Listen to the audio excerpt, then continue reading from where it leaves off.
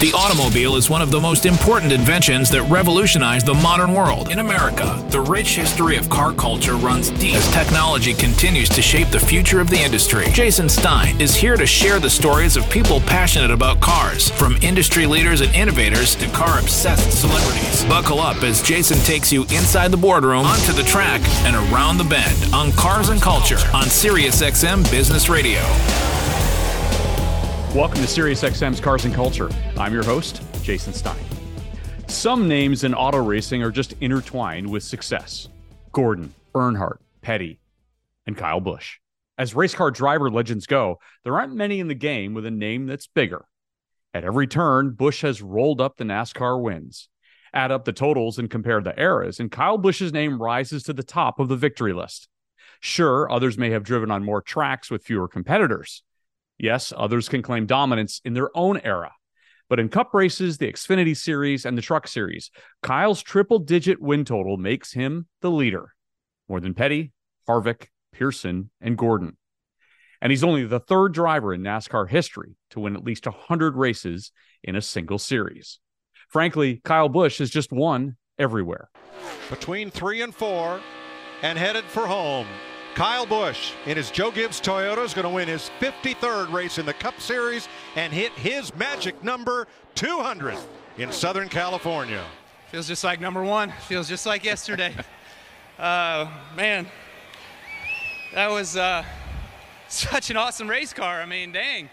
This Interstate Batteries Camry was awesome today, and I'm glad we put on a heck of a show for all these fans out here in California at Auto Club Speedway. And to win 200, I mean, whatever it means a lot to me. It means a lot to all my guys, everybody at Joe Gibbs Racing. You guys are all the best. Not bad for a short track kid who followed his successful father and brother around tracks growing up in Las Vegas. Desert Devils, pushing and shoving and making their way to victory lane one week after another. Sometimes running over the competition, sometimes running through it. Kyle Busch and the Busch family are synonymous with many things: winning, scuffling, being authentic and honest, and creating a racing dynasty.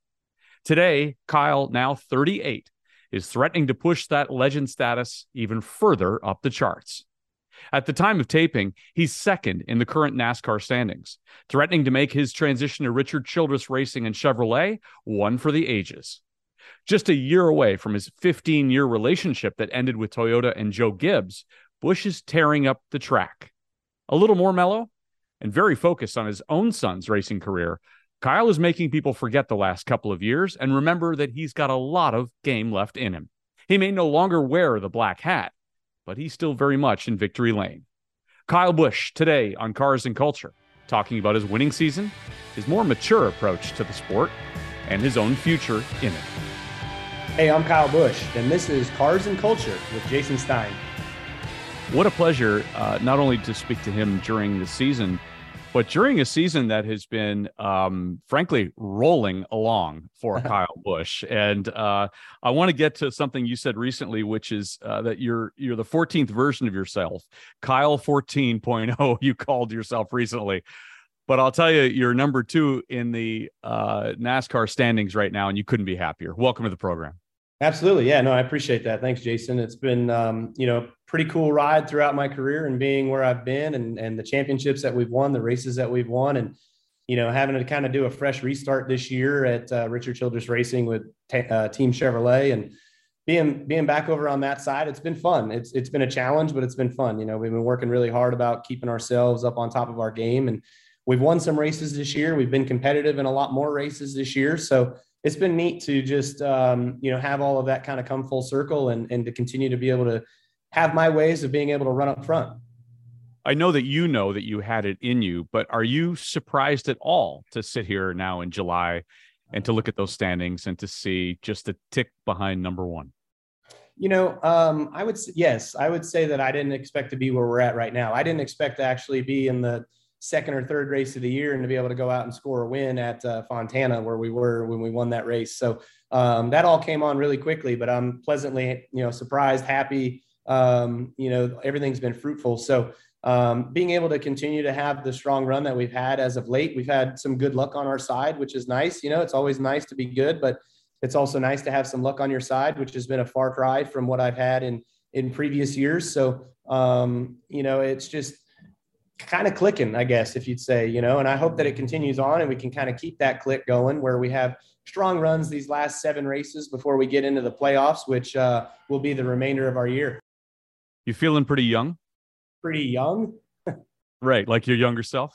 Yeah, I mean, I guess just, everything's I'd tell you after a race, no, I don't feel young after a race, so that's definitely wears on you as your body gets older and as you beat it up, and as much as I've beat it up over the years. But, I would say that that reset of the beginning of the year and that fresh breath of life, I guess you'd say, has kind of been a nice pace of change and change of pace.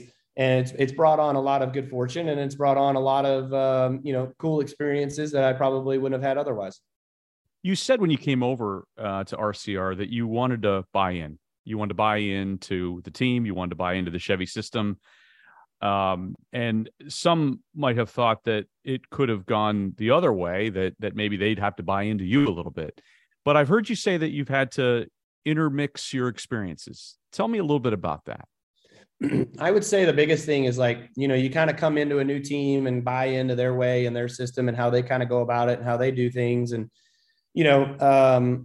where I was before with, JGR, Toyota, and those guys, we've been really successful. We've won and competed for championships for 15 years. So the way of doing things over there is drastically different than the way of doing things at RCR. And so you kind of take the goods with the bads with both places and you try to make it all good. Being at RCR with what I'm doing right now. So a lot of the ways and a lot of the things that the Toyota guys did were super good. They're really smart. And the Chevy guys are as well too. They've got some different philosophies and some different ways of doing the same things.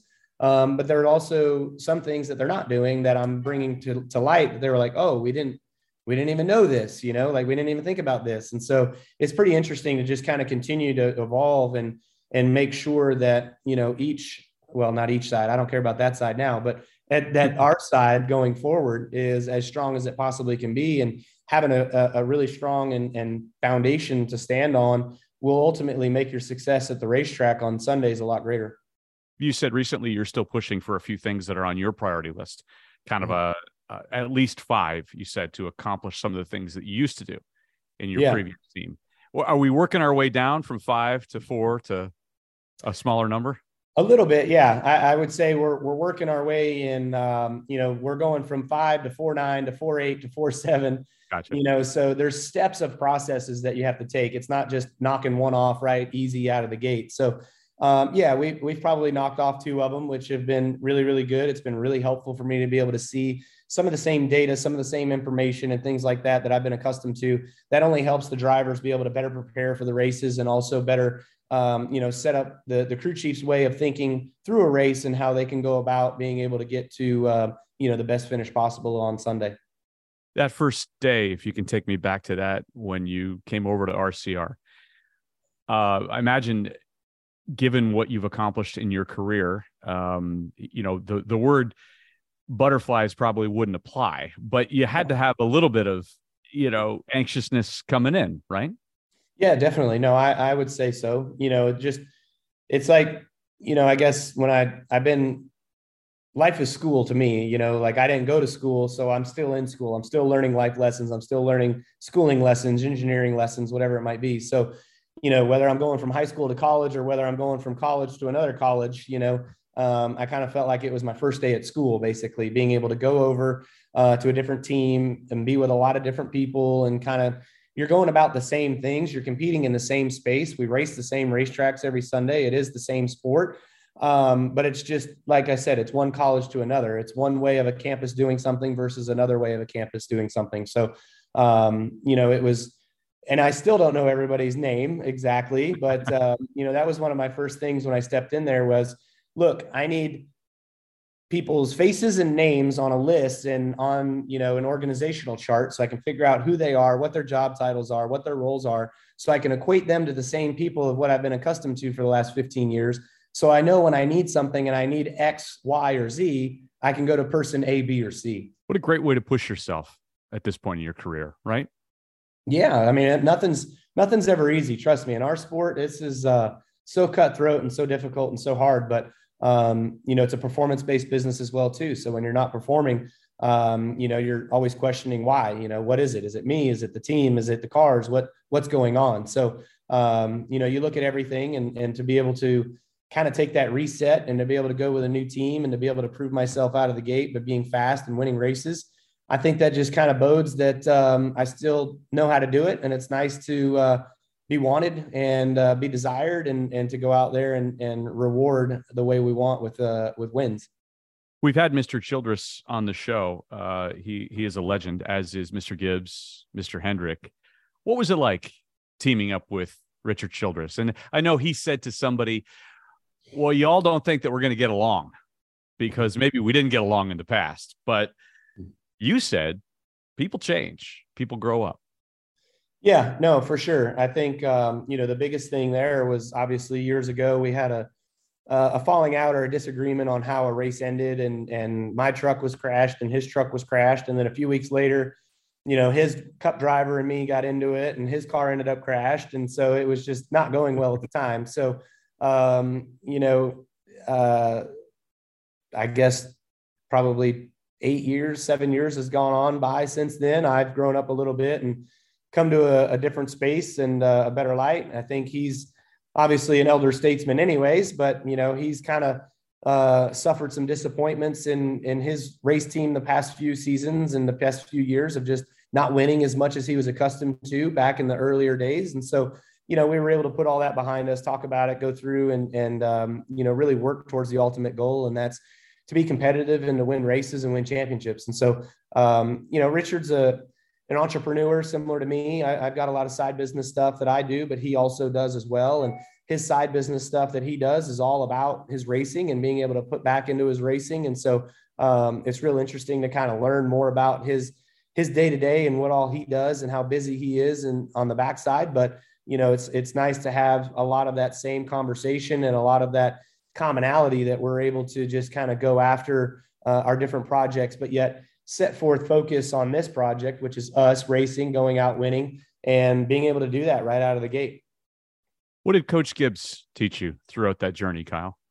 Yeah, I mean, the journey of 10, 12 years, whatever, I think the biggest thing was just how to mellow out. Like, racing isn't the end all be all. It's not exactly. And when I'm a kid, when you're young, when you're growing up, that's all you know. You don't have a family, and then you have a wife, and then you don't have kids, but then you have kids.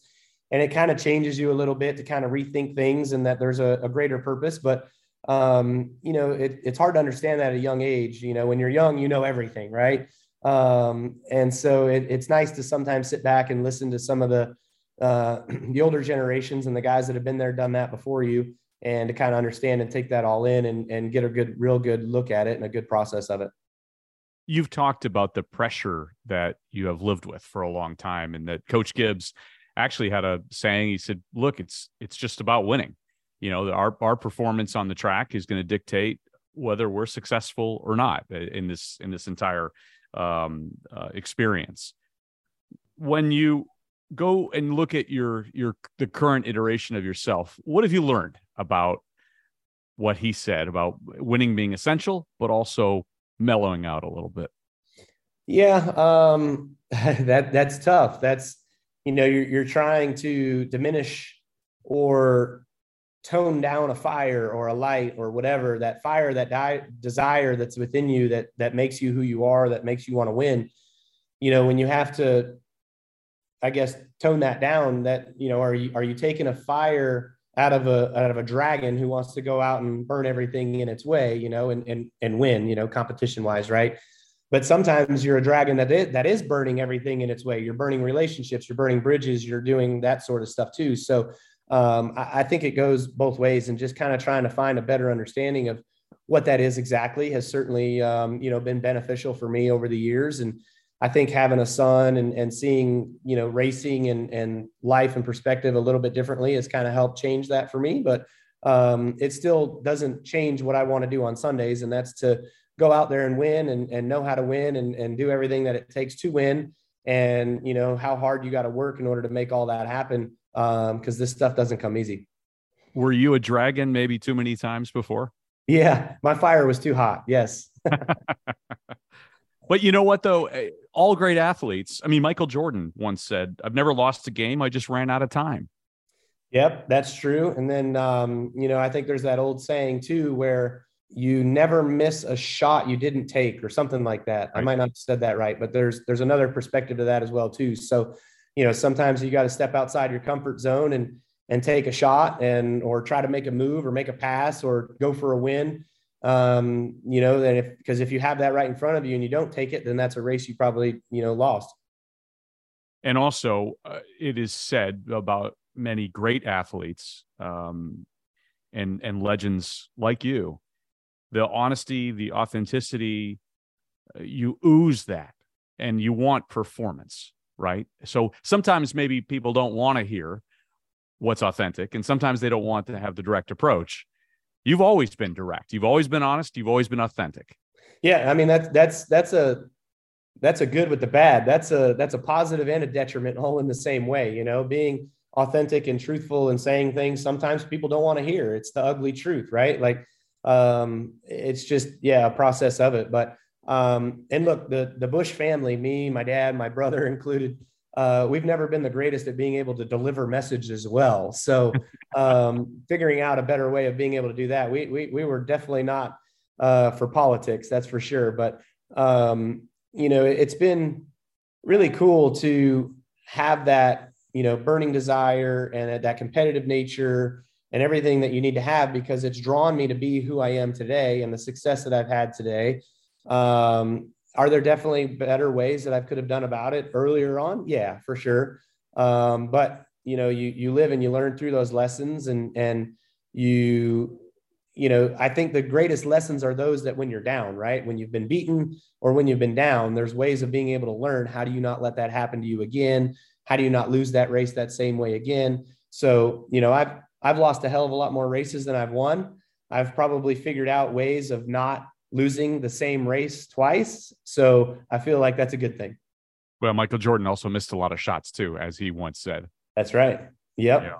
Yep. Wearing that black hat, you've said in the past, you're a brash young punk when you come in. Maybe that doesn't sit well with some of the other traditional drivers, but you said it goes in waves.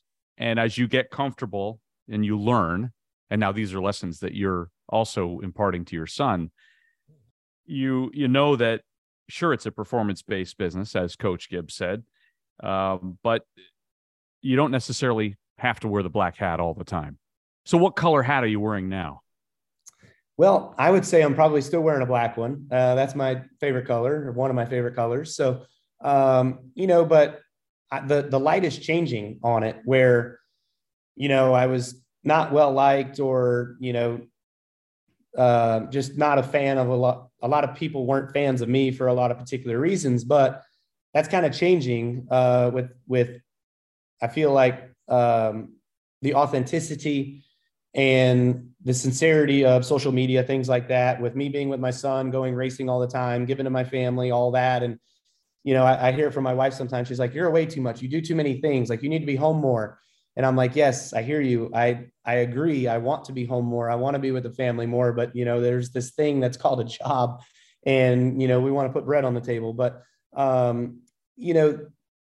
that's changing the guard a little bit with the fandom, where people are getting a different perspective of Kyle. And this year, coming into a race team where I might not be being with JGR, like, you're expected to win, you're expected to run well, you're expected to win championships every year. And so if you're not living up to those expectations, you're not making yourself happy. You're probably not making your sponsors happy. You're just living dismal, right? Well, being with RCR, fact of the matter is they weren't great. They weren't running great for the last couple of years. Last year was a turn towards the right way with Tyler Reddick winning some races and stuff, but I gave myself a little bit more grace, leeway, if you will, where I'm like, okay, if we go run 8th, like, that's going to be fine. Like, if we go run 12th, that's going to be fine. But we've been exceeding that or running to that potential. And so I'm like, okay, cool. This is good. Like, we're making and we're running where we need to be running. And so I'm happier with those results and taking into what's coming to me a little bit better. And so that's just showing a more positive light and a more accepting way of racing on Sundays. And I feel like people are appreciating that. It's maturity, isn't it? Yeah, always is every day. Every time I put on my pants, I feel like I'm maturing. You mentioned your dad and you mentioned your family, and I want to go back to making your racing names on the bull ring, Las Vegas, 3/8 mile asphalt track, Las Vegas Motor Speedway. And you're running against local hobbyists at the time. And, your dad had kind of blazed the trail initially anyway, right? Tom was a mechanic at a Ford dealership, and all of a sudden he was running short tracks. What are those earliest memories for you and of that? Well, I think I was at the racetrack. I might have been 2 days old or 2 weeks old. I've never gotten confirmation from my mom, but it's one or the other. Same as my kids, I guess. So my earliest memories were my dad racing. Obviously, he raced in limited late models, and then moved up to late models, and he was always kind of doing different things. And different guys would call him and ask him to drive their cars, and he would do it. And so, it was always kind of cool to go to the racetrack every weekend. I was never allowed in the pit area. You always had to be in the grandstands because rules were different back then. Minors weren't allowed, things like that.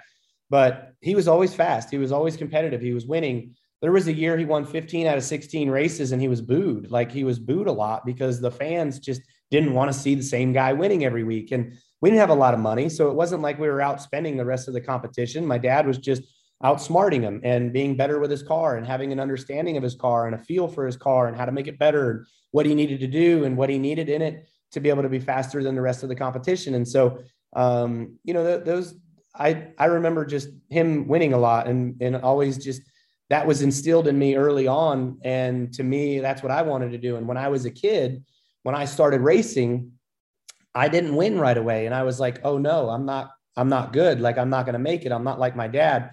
This sucks, and then boom, a switch flipped and I started winning. And then I started winning all the time. And then I was winning everything.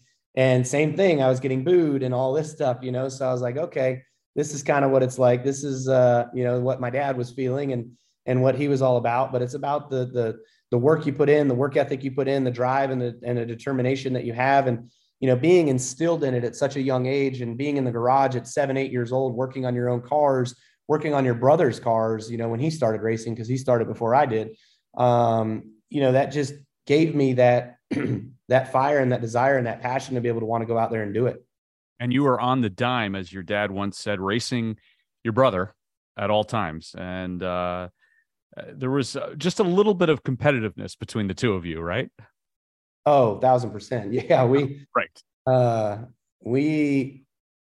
I'm trying to think back. So we had a race one time where I was running for national points. It was a Friday night race, and Kurt was off racing Southwest Tour, so he wasn't always there. So he wasn't really racing for points, but this was early on. This was in my first year of racing. And so he came back to race against us one night, and he was supposed to let me win. My dad was like, look, we're racing for national points. Kyle's close. Like, we need to win.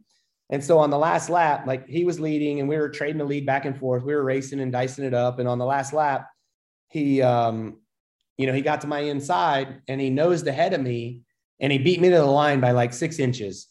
And so I was so mad. Like, I was really, really, really mad. But at the same time, like, I didn't know it at that time, but thinking back on it, I'm like, I shouldn't have been mad because he shouldn't let me win. Like, I should have to earn it. But that was probably one of the best lessons I think I ever had, was in that moment. The next night, we raced again on Saturday night. The next night I went out and set fast time, new track record, won the trophy dash, and started 6th. Kurt started 5th. I beat him to the lead, getting to the lead through traffic. And then I took off and I ran as hard as I could, and he never caught me. And I won that night. And so from that day and age right there, I was like, okay, it's not always going to be given to you. It's not always going to be easy. You shouldn't expect things to be given to you. You're going to have to work hard for them. And so that was probably one of the first lessons of Kyle Busch that made me who I was, that I'm going to be a pissed off race car driver, and I'm going to go out there and do whatever I got to do to win. I don't care what I got to do. But the flip side of that story is my dad was so mad after that race because I ran super hard. This is his equipment, right? It's his cars, it's his engines, it's his stuff. But I ran the car so hard to run away, and Kurt ran so hard to catch me. We lapped up to 5th place in the race. And so my dad was mad that we were just burning up his equipment. And, so that was another piece of, we didn't have a lot of money, and we raced with what we had, so we had to take care of our stuff. while you two were racing together in NASCAR years later, did your dad offer any advice between the two of you? No, there was actually a time in 2007 we crashed each other. He blamed me for the wreck for about 10 years. And then finally he came around and admitted that he crashed me in that wreck, that it was his fault. Because we didn't talk for a year and a half, Kurt and I, after the crash. We didn't talk at all. I hated him. And, we finally came to somewhat of an agreement to disagree. And it was grandma. Grandma was like, look, I want to have my birthday or Thanksgiving dinner, one or the other. And I want you both to be there, blah, blah, blah. So we were there together and we had dinner with grandma. So that was kind of finally when we started talking again. And our relationships calmed back and we've been good since, but finally when he admitted that he crashed me, I was like, okay, we can be brothers again. But Tom never intervened in that decade and said, look, guys, enough. No, it was grandma that did. Tom, I think he's a competitor, so he knew, right? Like he knows we both want to win. He basically raised us to be these gladiators that go out there and want to kill everything in their path, So right. He didn't know, like he would talk to Kurt on the side. He would talk to me on the side. There were probably some things in there where he was like, just call your brother. But you know how that is when you're always right, when you're young and you know everything, you don't make those calls. But it's all come around, and my dad has been around and has been a presence of Kurt and I our entirety in NASCAR. Brotherly love and brotherly competition, I guess. Oh yeah. Yeah. Oh yeah. So who wins a wrestling match? I do for sure. Yeah. I got him beat by about 30 pounds. So. Okay. After the break, I'll continue my conversation with NASCAR driver Kyle Busch. And to see my interview with Kyle, go to the Cars and Culture YouTube channel. You can like and subscribe to see more than 100 interviews. The automobile is one of the most important inventions that revolutionized the modern world. In America, the rich history of car culture runs deep as technology continues to shape the future of the industry. Jason Stein is here to share the stories of people passionate about cars, from industry leaders and innovators to car-obsessed celebrities. Buckle up as Jason takes you inside the boardroom, onto the track, and around the bend on Cars and Culture on SiriusXM Business Radio. Welcome back into the program. I'm Jason Stein.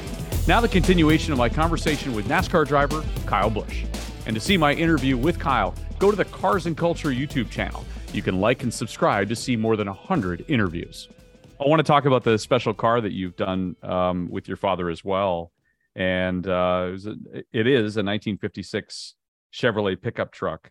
And he bought it for you when you were 8, right? Yeah. Somewhere in there, 8 to 11. I don't remember exactly, but yes. So there was a guy who owed him money. He was a Mac Tool guy at the time. So he ran routes and sold tools. There was a guy who owed him money. The guy couldn't afford to pay his bill. So he asked him, he goes, okay, do you have anything you want to trade me? Like, I'll take it in on trade. And so my dad gave me a truck magazine, like a classic trucks magazine, and it had old Chevys, old Dodges, old Fords, all this cool stuff. And he was like, hey, look through this magazine, flip through it, mark some of your favorite trucks that you like. And so I did. I looked through it and, he was like, okay, this is cool. This is cool. This is good. This is good. And he goes, well, which one's your favorite? And I pointed to the one, flipped to the page. And so he was like, that's cool. Yeah, man, that would be really neat. Whatever he said. Well, it wasn't a week later and this truck showed up. It was the exact truck I picked out in the magazine. Like, it was a 55, 56 Chevy pickup truck, and it showed up. And I was like, okay, cool. Well, not the exact same as the picture, right? So it wasn't the $100,000 truck that was all tricked out. This was one that was taken in on trade for $4,000 or whatever that it was. And it was a bucket, a hunk of nuts and bolts and metal and rusted parts and pieces. Like, it was not cool at all. But at the time I was like, oh yeah, that's cool, man. You just have these dreams and these visions of like what it can be. And so he was like, this is our project truck. This is what we're going to do. We're going to build this one day. And I was like, okay, cool. So every winter or every off weekend that we had that we weren't busy doing something, we would bring the truck out. We would work on it for 8 hours, 9 hours, whatever it was on a day. And then, we'd put it back in the barn and we would just keep working on it. And when I got to big time racing, it kind of got put to the back burner and nothing happened with it. My dad moved it from Vegas out to North Carolina, where we live now. And he went ahead and restarted the project years later, probably 20 years later. And there's another story that when I moved to North Carolina, I didn't have anything to drive at the time. So I was still driving our old family Suburban that took us to all of our races on the West Coast. It was a 1989 GMC Suburban. And I'm driving this thing all around town, whatever. And there was a cross intersection. This lady stopped, and to turn on this road, there was no light or anything, but I was looking off, not paying attention. And I hit her. I ran into the back of her. And so I destroyed the family Suburban. And so my dad was like, well, I guess this is the engine that we're going to use for the 56 Chevy pickup. So I was like, okay, well, cool. Something good from something bad. Right. And so he's working on the truck. He built the engine. He's doing all this stuff and getting it all ready. And then he got tired of it, didn't want to finish. So I sent it off to another company that would do the work and finish it. So we spent the money to finish it. And I've got it now to today, and I love it. It's one of my favorite vehicles. It's an awesome truck. It's super fun to drive. I've taken Samantha and Brexton to dinner in it. We go to the ice cream place with it. The eyeballs that you get with it when you're driving it down the road is pretty cool. Everybody checking it out, wanting to see under the hood. What do you got in this thing? So it's a really, really neat thing. And it was cool that my dad and I were able to start it. Unfortunately, with my life and everything else, we weren't able to finish it, but it did get finished. But you finished it now. Yeah. How often do you drive it? I bet you I drive it probably maybe 100 miles a year. Really not a whole lot. Okay. It does sit at home. It's at my house. I've got a 5-car garage. So it's in one of the stalls where, like I said, if we want to take it out to ice cream or whatever, we all just hop in as a family and we go. How much does it mean to have your son racing now? I mean, this has got to be just, talk about next gen stuff. Michael Jordan also said, I want to be the bridge to the next generation. You're providing a bridge here, aren't you? Yeah, definitely. I feel like with KBM, Kyle Busch Motorsports, our truck series team, I've got 3 teams there, and we're providing a bridge to a lot of young racers that have now made it to the Cup Series and are racing on Sundays. 14 of them, I think, have come from KBM and have raced on Sundays, which is cool. Including William Byron, who's now ahead of you in the standings. Yeah, that's right. Yeah, William Byron's won. Eric Jones has won. Bubba Wallace has won. There's a couple others. Christopher Bell is another one. So yeah, a lot of great kids. But you talk about Brexton and him and bringing on the next generation of a Busch to hopefully come up to the Cup Series. And he's only 8. He started when he was 5. It wasn't a great start, but he definitely learned a lot and has come a long ways and has listened to me really well on driver coaching and telling him what to do and things like that. And when he does what I tell him what to do, we win. We don't win all the races, but we win a lot of the races, which is fun anyways. And so we've had a lot of great times going to all these different short tracks across the country and running hard and doing well. And he's been fast, and it's been a lot of fun. The really nice part here is that oftentimes you'll be at the same location for a race weekend, right? He'll be racing, you'll be racing. Yeah, correct. Yeah. I try to plan, obviously, his schedule around mine. I can't change mine, but I can change his. And so like when we went out to Fontana earlier this year, he ran a quarter midget race. When we go to Phoenix, there's a racetrack that's just north of the Speedway that they run junior sprints, and he goes and runs there. There's a couple racetracks that we go to that don't really have something that we do that's close by. So he might stay home on those weekends, or there's other weekends where he's racing for points in a particular division at a particular track, and he's actually leading those points. So he'll stay home on those weekends and I'll go somewhere.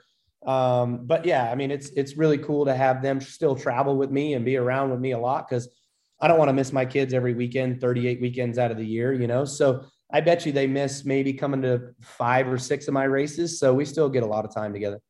Is it tough to be Kyle Busch's son? Yes, I bet it is. I bet you he doesn't, he has to earn things, I feel like, a lot harder than some others. There was a race a couple of weeks ago at a track where he's racing the kid for points, and that kid spun out another kid And the other kid who spun had to go to the back. But normally when you're involved in the caution, if you're the spinner and the spinney, they both go to the rear. Well, since Brexton is racing that kid that spun out the other kid for points, they let that kid stay in second place behind Brexton, and that kid ended up finishing second.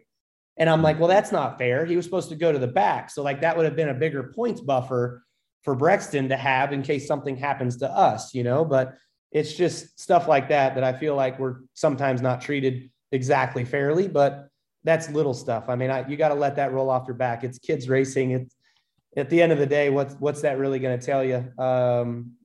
If he wins a track championship at a go-kart level or not. I like it because you add it to the resume. That's always what I kind of looked at. When I was 14 years old and I was a kid racing, trying to make it, I had a whole resume built out of all my races, everything that I did, all my finishes, all that stuff. And even when I was younger, when I made it to NASCAR, I felt the same way still. I'm like, I got to build my resume. I haven't made it yet. You never know how long you're going to be here. So you got to make sure that you're getting all you can get. You've also taught him that winning is important, but it's not everything. And ironically, you've taught him to be a gracious loser. Yeah, with Brexton being a gracious loser, a little bit. He's not I'm trying. I'm still trying. He's not a gracious loser. None of us are, but he's doing a way better job at it than I did at his age. That's for sure. So he's, he's got a lot of buddies at the racetrack. I really didn't grow up with a lot of buddies at the racetrack. So he has that relationship with those kids, and he also goes over to them and congratulates them on a good race or a good day or whatever. So it's fun. Let's talk a little bit about NASCAR in general and where it is now. And unbelievable, right? Next year will be 20 years that you've been racing, which I find just impossible to kind of fathom. But boy, has NASCAR changed in the last 20 years. It's changed a lot in the last 2 years, hasn't it, Kyle? Yeah, no kidding. I feel like, people ask you, they're like, okay, think back, how much has it changed? And I'm like, man, there's been so much change. What years were the bigger changes? Every year has always changed. It's still the same thing. It's still the same circus essentially.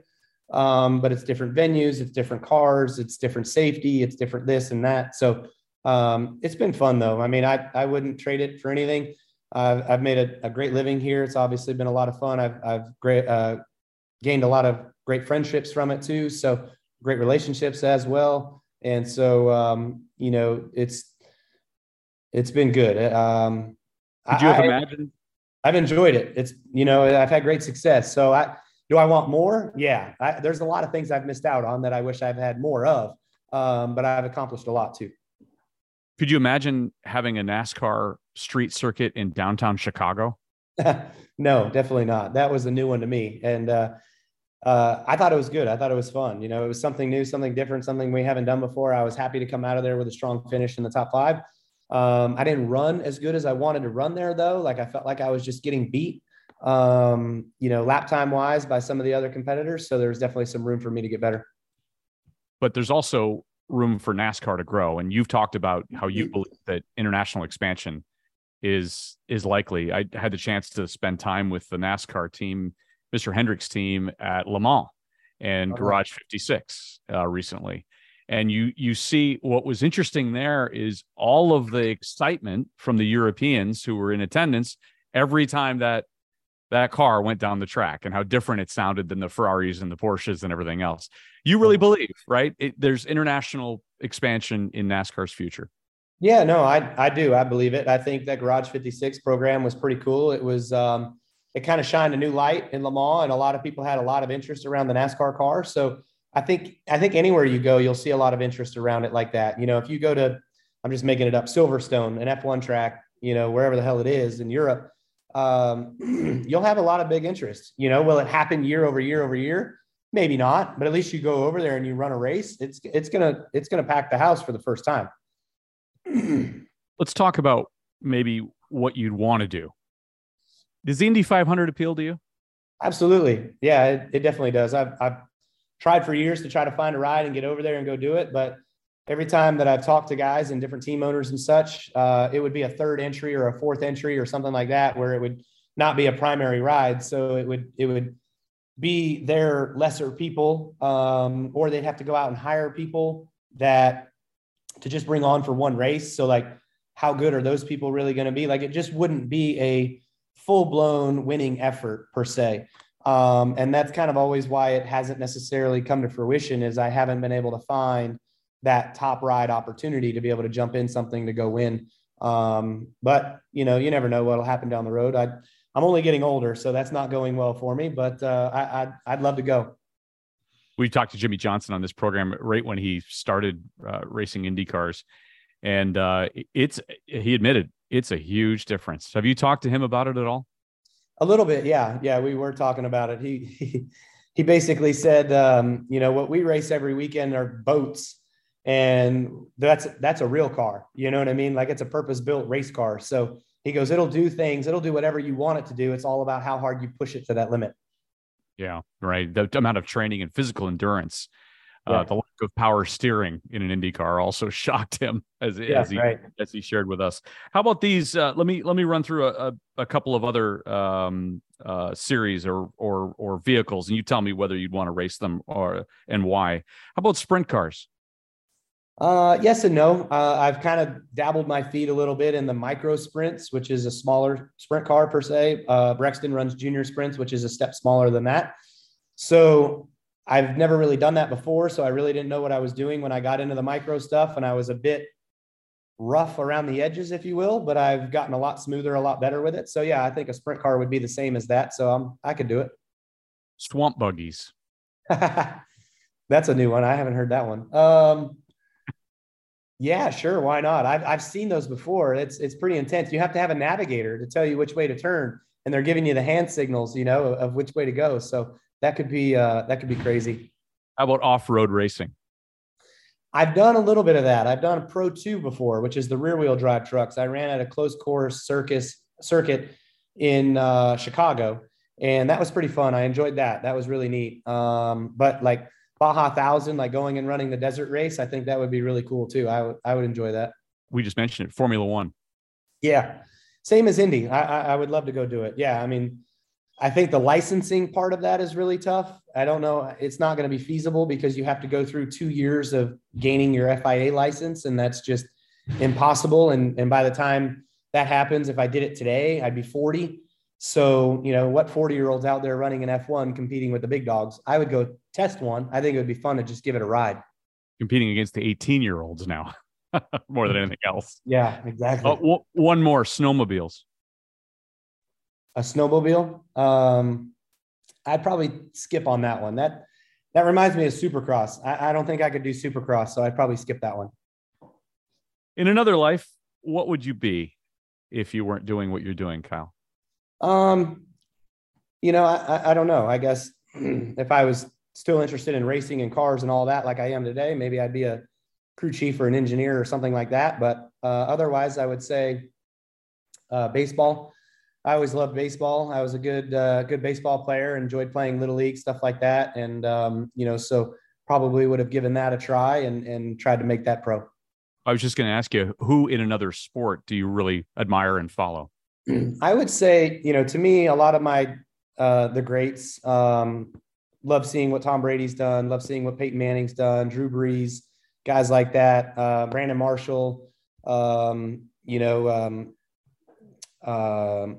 some other guys that I've grown up watching. Rod Smith is another one. So a lot of good football players. I also enjoy, my brother's huge into baseball. I haven't really gotten much into baseball, but like A-Rod, Bryce Harper, Vegas alum there. So guys like that are really cool to kind of see and see their success. How important is merchandise for your brand? You talk about doing a bunch of different things and you have a number of different companies, but how important is merchandise for you?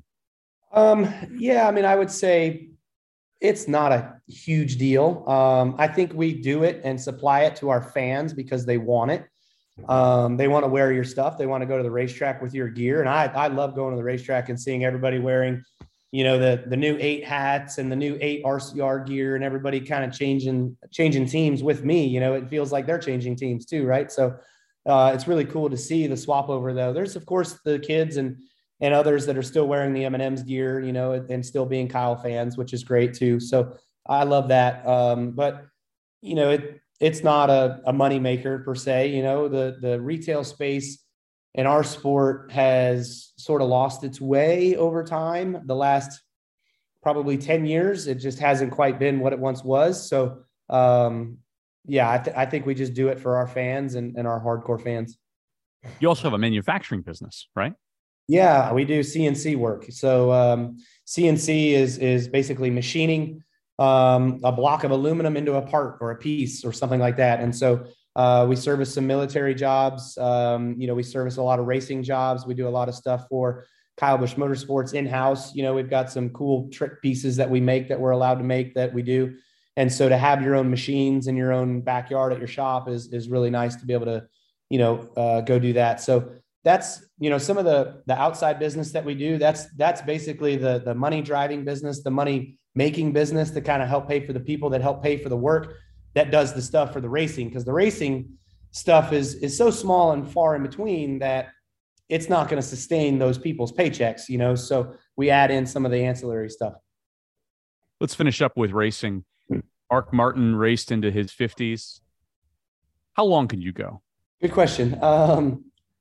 I would say in a perfect world, I've kind of dreamt this up a little bit. In a perfect world, I would retire from cup racing when Brexton is 15 years old, and I would go run a year of truck. I'd go run a full truck series season to see if I can win a truck series championship, because that I would be the first one to have ever won in all three series of NASCAR, a championship, which I've won the most races across all three of those divisions than anybody combined. So I would do that. And then when Brexton turns 16, him and I can split that truck where he can run the shorter track races and I can run the bigger track races. So for 2 years, because you have to be 18 to run the big tracks. So for 2 years, we would split it. And then when he's 18, he takes it over. And then when he runs it full time and takes it over and hopefully wins a championship, then he moves on. And then I'm out, like I'm done. That would be it for me. So that would probably put me around, I guess, 49, 50 years old. Yeah, sure. By the time you're Yep. That's a heck of a plan. I like that. Yeah, that's the dream. So I got to make the dream a reality. So we're working on that. I got to have that life after racing plan. I don't have that one set yet. And if my cup career is going to be over in the next, 6 or 7 years, boy, the time is ticking. Does he get a truck at 8 years old? Like to drive around the streets? No, like the truck that your father bought you. Oh. Yes, he has one. Actually, I bought it back in 2004. I still have it. So it was the first vehicle that I ever made with real money that I bought with the real money that I made. So I still have that. It's a 2004 Chevy S10 pickup truck. And I dolled it up a little bit and made it look nice. And so when he turns 16, that's going to be his first vehicle. Wow, amazing. Final thing, you sit today in second place, a new team, a new chapter of Kyle 14.0. What will it mean if you win this year? Oh, man, that would be huge. I think it would be really, really special for me, bringing a legacy back to RCR, then winning a championship again for the first time since 1994, which was last one with Dale Earnhardt. So that would be pretty iconic. And I would give everything to make that happen. We were so close to winning the Daytona 500 this year. That's the only box that I have left to check in NASCAR that I haven't completed yet, is winning the Daytona 500. So I led on lap 200. The race is 200 laps long, but it was lap 200 under caution. So the race got extended to finish under green. So unfortunately, I didn't lead the last two laps after the restart. But I think it would be a huge moment, and that would be pretty awesome. Never lost a game, just ran out of time, right? Yeah. Never lost a championship, just ran out of races. We wish you the best of luck. You've been an absolute delight to have on the program. Thank you so much. We're watching you the whole way. If you win the title, you got to come back on the show. Awesome. Yeah, I appreciate that. And I'll vouch for that right here. We win, we'll be back. So that'll be really cool. Appreciate you having me on. Thanks, Jason. Be pulling for you, Kyle. Thank you so much. Right on. You got it. Thanks again to my guest today, NASCAR driver Kyle Busch. And to watch my interview with Kyle, go to the Cars and Culture YouTube channel. You can like and subscribe to see more than 100 interviews. And thanks for listening to Cars and Culture. You can follow us on LinkedIn and Facebook, as well as on Instagram at Cars and Culture SXM and on Twitter at Cars and Culture. I'm Jason Stein. We'll see you down the road.